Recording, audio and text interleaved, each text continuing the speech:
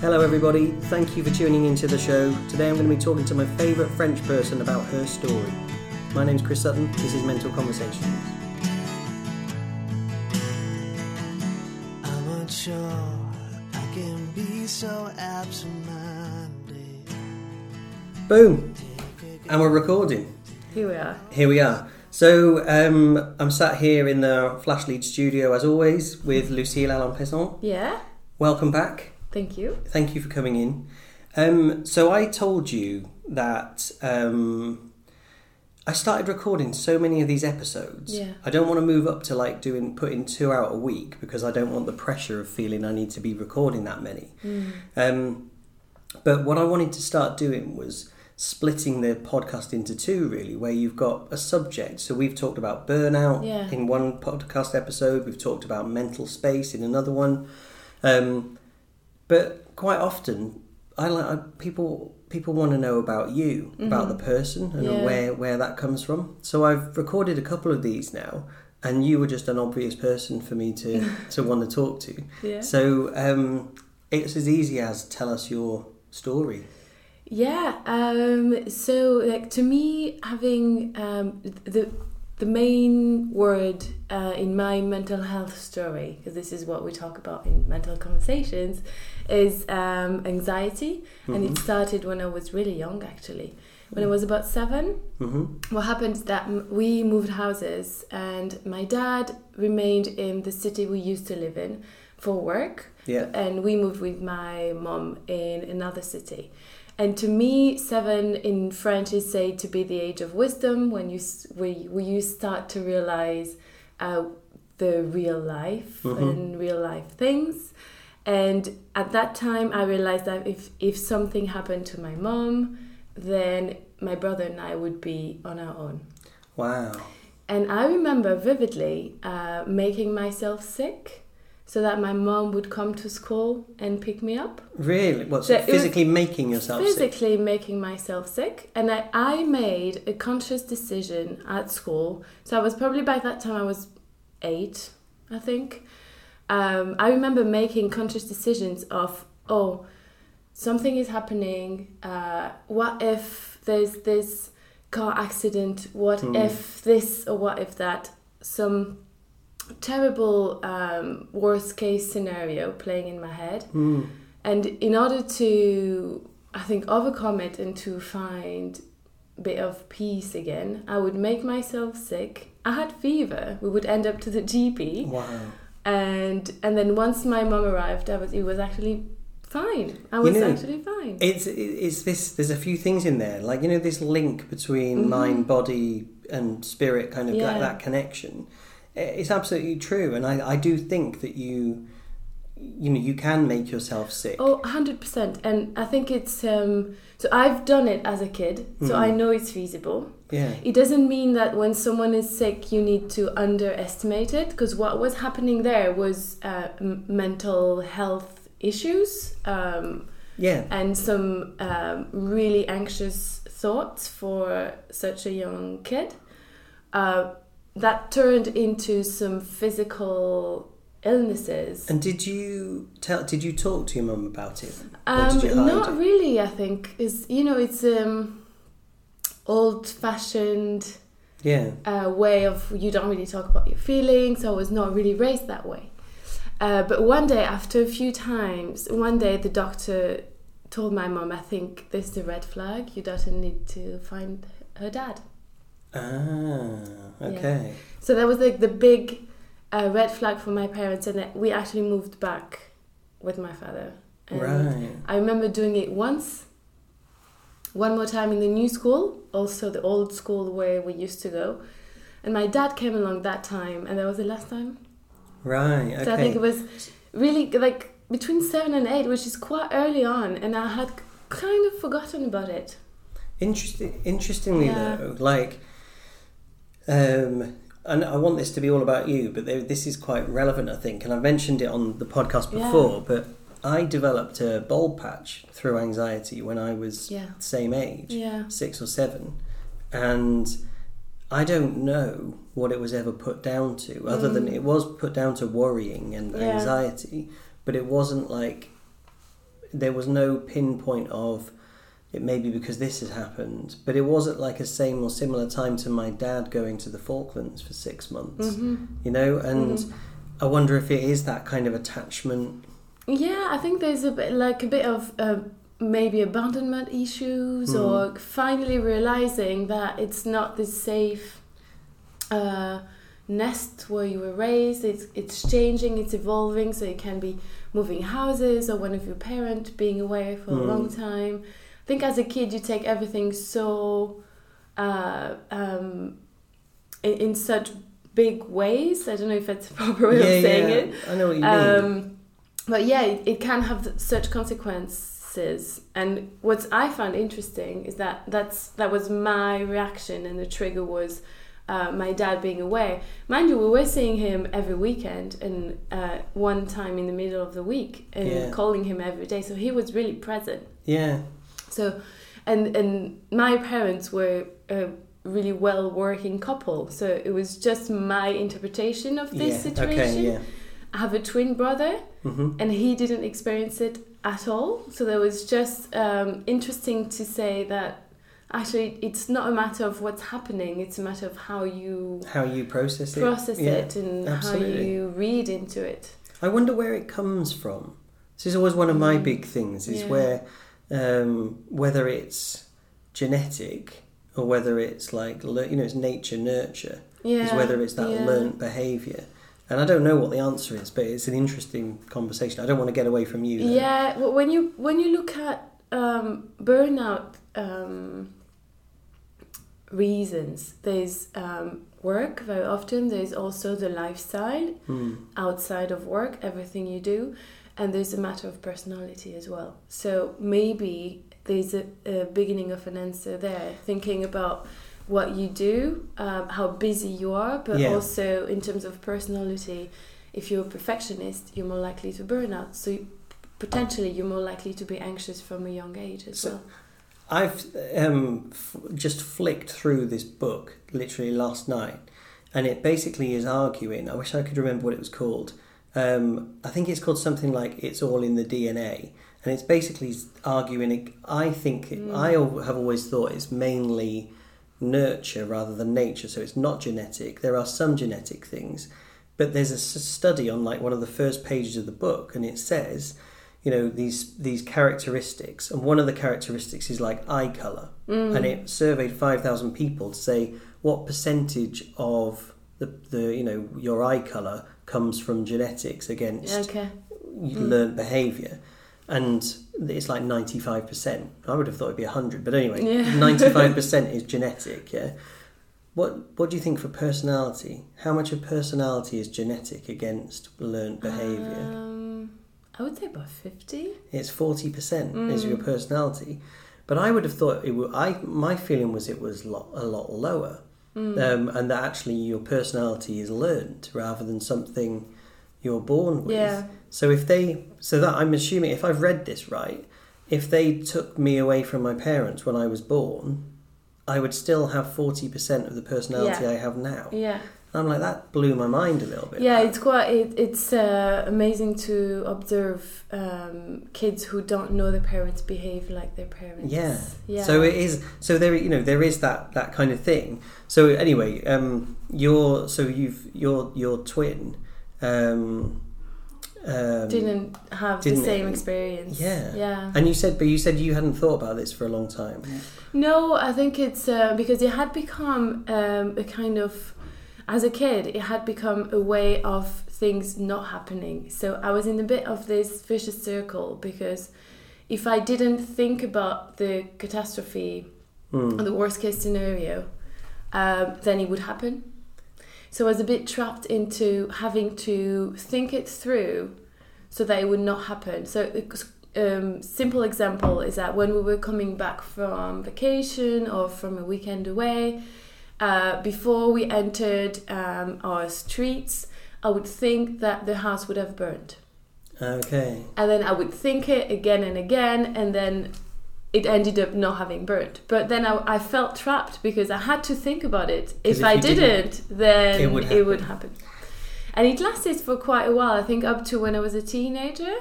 And I describe my childhood as very happy, despite this. And I thought it was everyone else. I thought it was a normal way to do and normal to have all those negative thoughts. And I didn't have a so-called wake-up call. I think it just faded away slowly. And throughout my teenage times and then early 20s, I started being more self-confident, having a better self-esteem, and then kind of being ready to look back into what happened and these thoughts, and realizing that actually not every kid's. It's interesting though, because I don't know where they come from and why it happens, but I had thoughts like that. I always used to have thoughts that were along those kind of lines.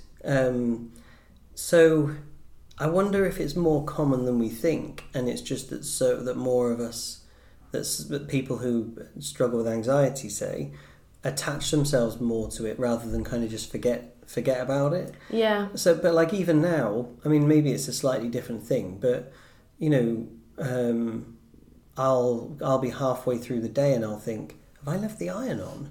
Did I leave the iron on? I've never left the iron on in my entire life. You know, I take it out the wall and put it in, you know, put it in the kitchen somewhere. Yeah.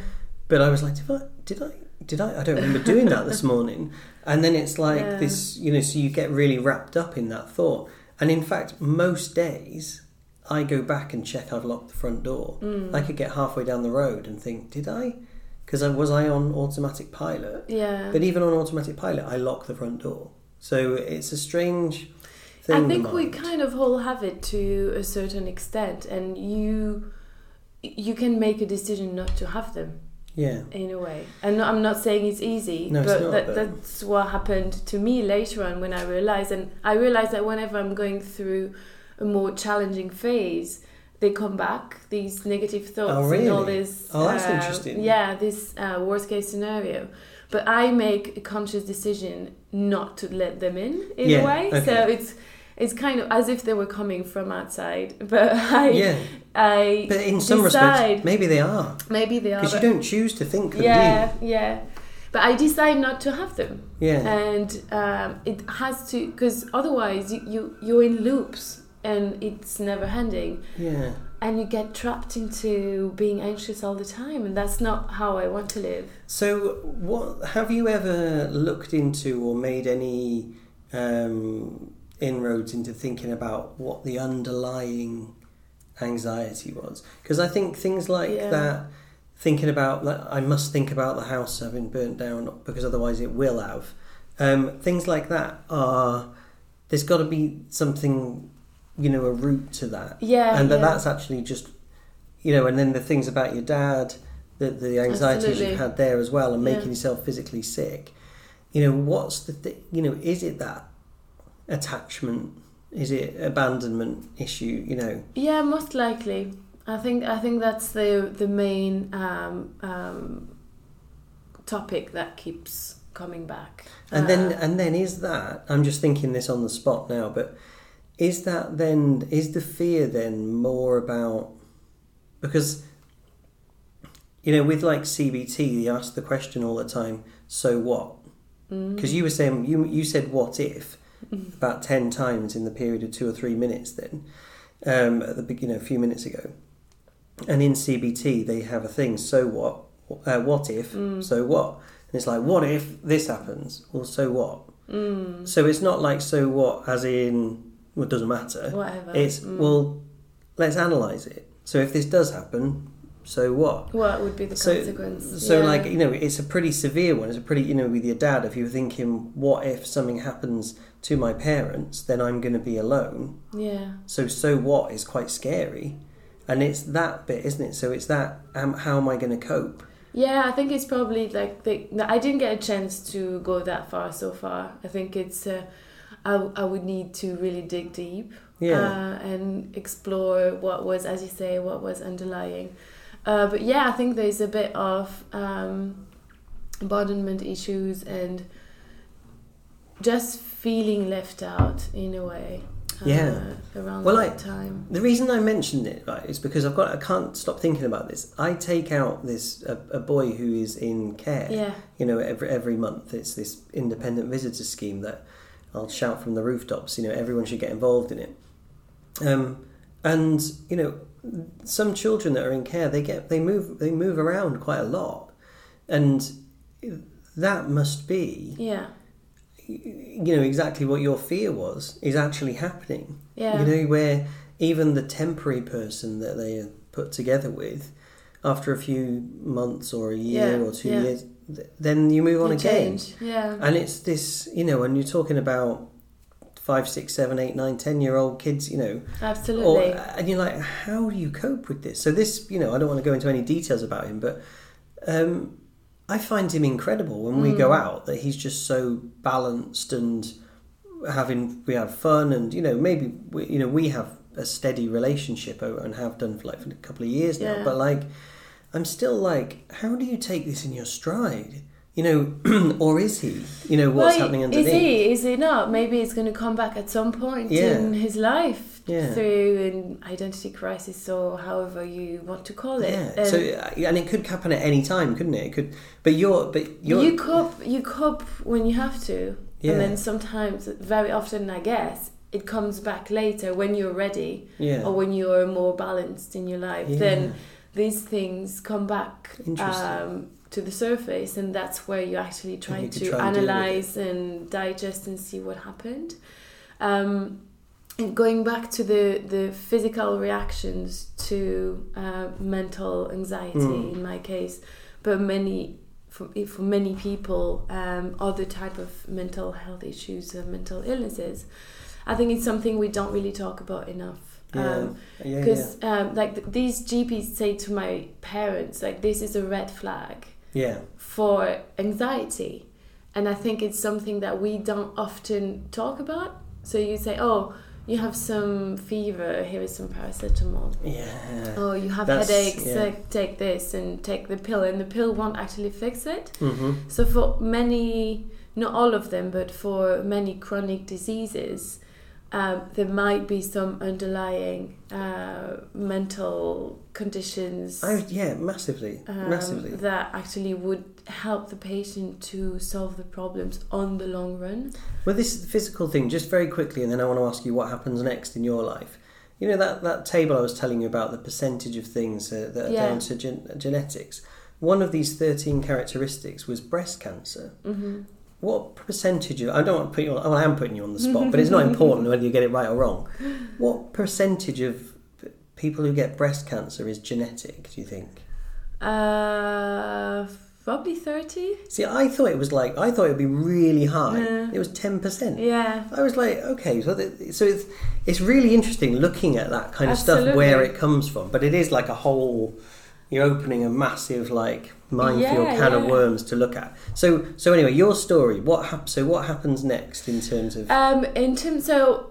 These thoughts fade off, and I've always been anxious, but people don't know it because you kind of learn to put a mask on, and you know, when you're raised not to really talk about it, you find ways not to. Yeah. And it came back. As I said, regularly when I was facing some challenges, but really happy childhood and teenage times, and then early 20s. So despite that, it's also something that I want to communicate, that it doesn't prevent you from having a happy life. And it's not because on paper you have a happy life that you actually don't have some anxiety as well. So you never know what's going on behind closed doors in someone's mind either.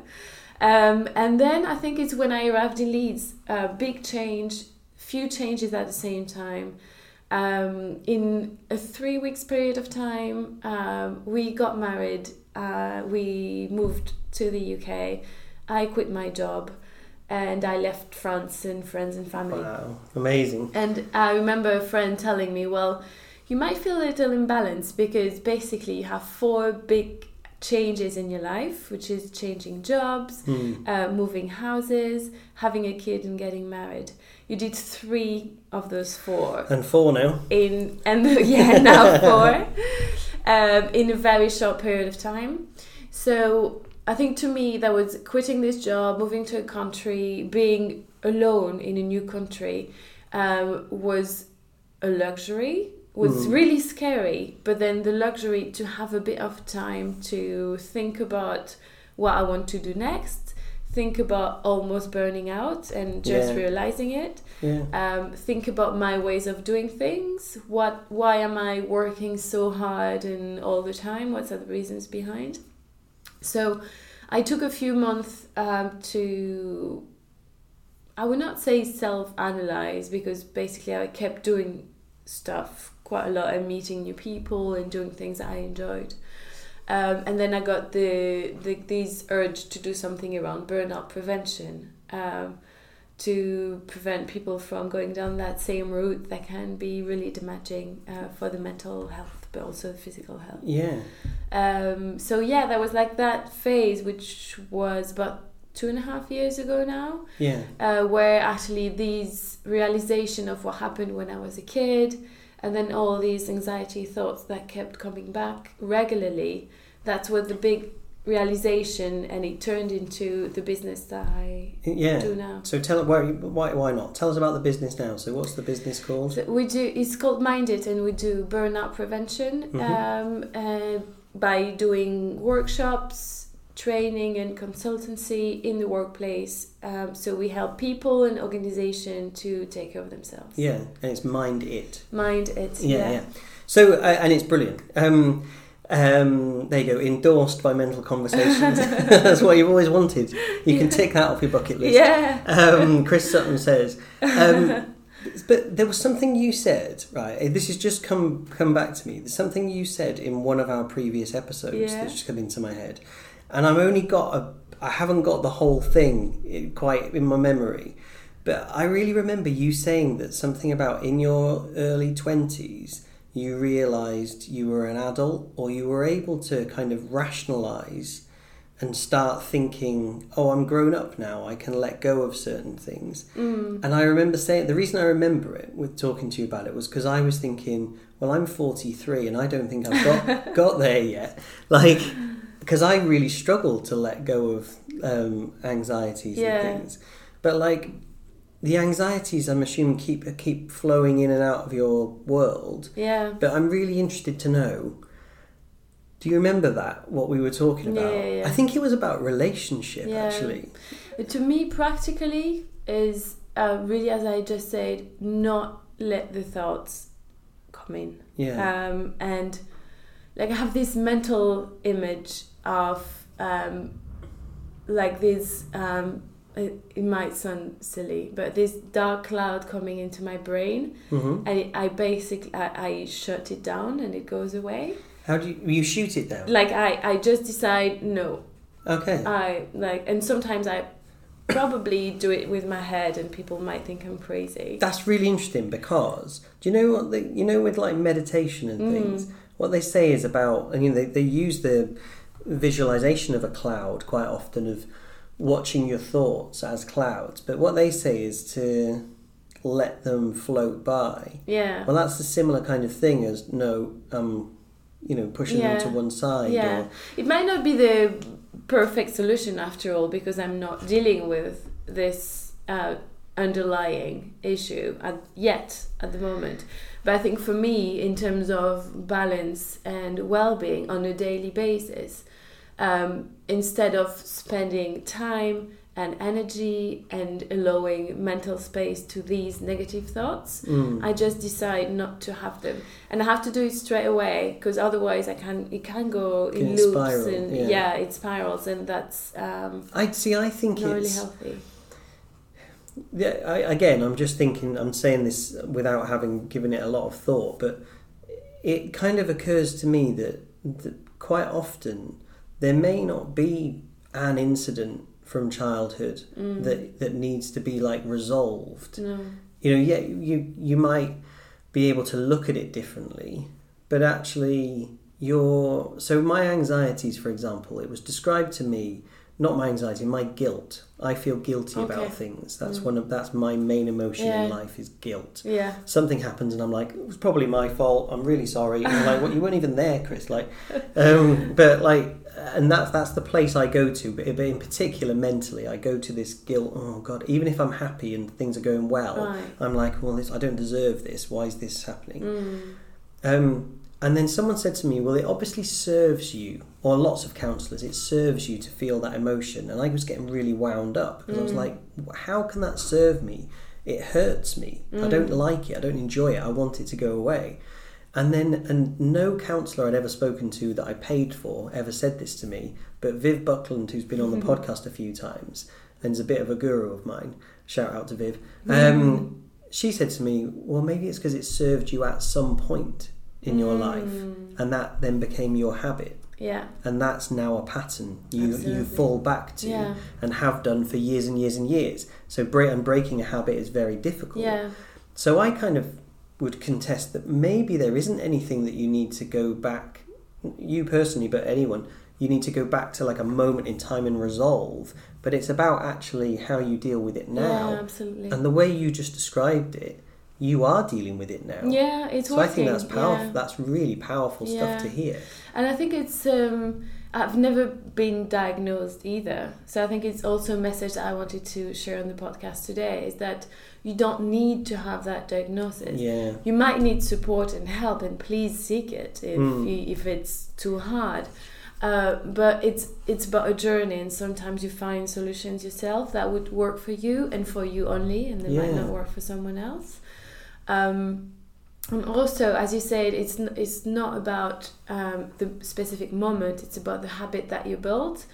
It served you at that specific time, and that was probably the only solution there, the only way to cope. And then, yes, it has become a habit because it actually helped a lot at that specific moment in time. So whatever it was, cope. so there probably was a time where that guilt feeling got me where I wanted to, because maybe by feeling guilty that impacted on my behaviour, and then the praise or the appreciation or something I was seeking from someone, maybe I got it because of that. So I was like, subconsciously,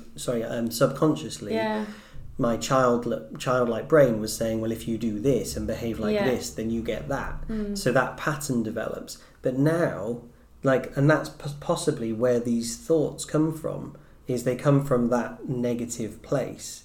Whereas if you have a more positive outlook, maybe you have a more positive thoughts come into your mind. Because I love this conversation. I've had it dozens of times, but about thoughts and where they come from. Because very rarely do you think, oh, I'm going to think about that. Yeah, that's true. Quite most of your thoughts, or a majority of your thoughts, I would say, just pop into your head. And you're like, well, where did that come from? And when that thought is... So I heard a podcast, this is a couple of years ago now, but I heard a podcast where a guy was saying, when you wake up in the morning and your first thought is, why did she say that to me? Why did he do that to me? Why did he do that 10 years ago? And it might be as long ago as 40, 50 years, 60 years. Absolutely. But on a Tuesday morning, in 2019, you're thinking about it. And you're there. You're taken back to that place. And this guy refers to it as like looking at a pile of shit. And he goes, who decides in the morning, I know, I'm going to go and look at a pile of shit. Yeah, you don't decide that. Because you're putting that thought is coming in your head, but actually the power is whether you engage with it. Whether you let that... Because I see... We talked about mental space in another podcast, and I think we have a limited mental capacity. Yeah.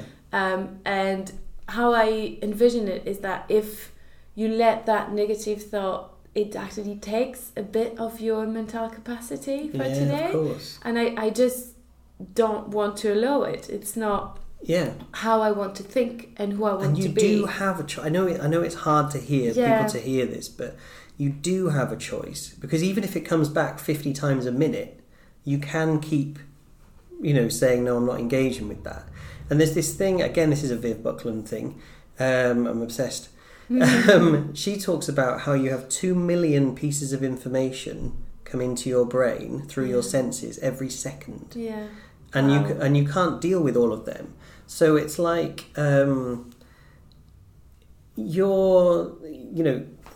does your left foot feel warm or cold?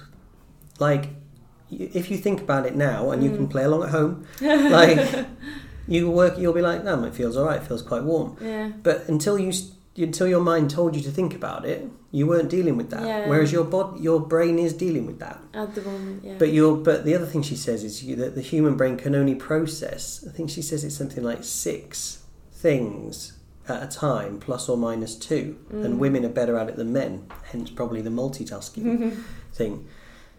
But so your brain filters out the other millions of things as you don't need to think about that now. But one of the things that we don't seem to be able to control very well are those negative things that we attach to. Yeah. But we do have the choice. We do have the choice, and as you say, it's not easy, and it might be hard to hear. But I think when people see me now, I don't look like an anxious person. I'm rather positive. Yeah. That's at least whenever I talk about my anxieties, I very often get a really surprised face from people I actually talk to, and so yes, you might not know that someone is actually suffering from it, but you also didn't see that person a few years before, or then a few years even earlier than that. So I think it's a journey, and I'm definitely much more positive now than the person I was 3 years ago, and even 6 years ago, 9 years ago. And I think it's just a learning process and finding the things that would work for you. But before that, you need to decide to change, or to not let that space. And it's going to be, it might be, we've only got a minute or so left, but it might be that, it's these little steps towards it. You're not going to be able to do it overnight. But like you said, when you look back to 3 years ago, you think I'm a different person. Yeah. But that positivity, I'm really pleased you said that word, that being more positive, one doesn't necessarily come before the other. If you go out there and try and be more positive, then more positive things happen. Yeah, you can't wait for the positive things to happen and then go, oh, now I'll feel positive. Yeah. Because it won't happen. Yeah. You need to kind of try and look at things in a slightly different way. Yeah. And you're flying now. You're doing amazingly well and doing great things. I think to me, what worked really well was gratitude. Practicing, finding 3 things I'm grateful for during the day. I know we already talked about this in the podcast, every evening, so it helps me to fall asleep in a better mindset, to wake up in a better mood, and not think about the pile of shit when I wake up. And I think it also really helps on a daily basis to see beautiful things and to think about what actually is positive in this current situation, even though it might be challenging, it's hard, I don't want to have that conversation, I'm stressed out and I feel that I'm tense in all my body. Actually, how can I see this in a positive side and not in a negative one? That's a beautiful way to finish that. That's really good, thank you. So how can people get hold of you, Lucille? It's mind-it.co.uk on the website. There's all the information about the workshops that we offer. And the email address is info@mind-it.co.uk. Fantastic. Thank you so much for coming in. And thank you guys out there for listening. As always, please follow me on Twitter at mentalcoms and on Instagram, Mental Conversations. Please rate the podcast on iTunes, and another episode will be winging its way to you soon. Thank you.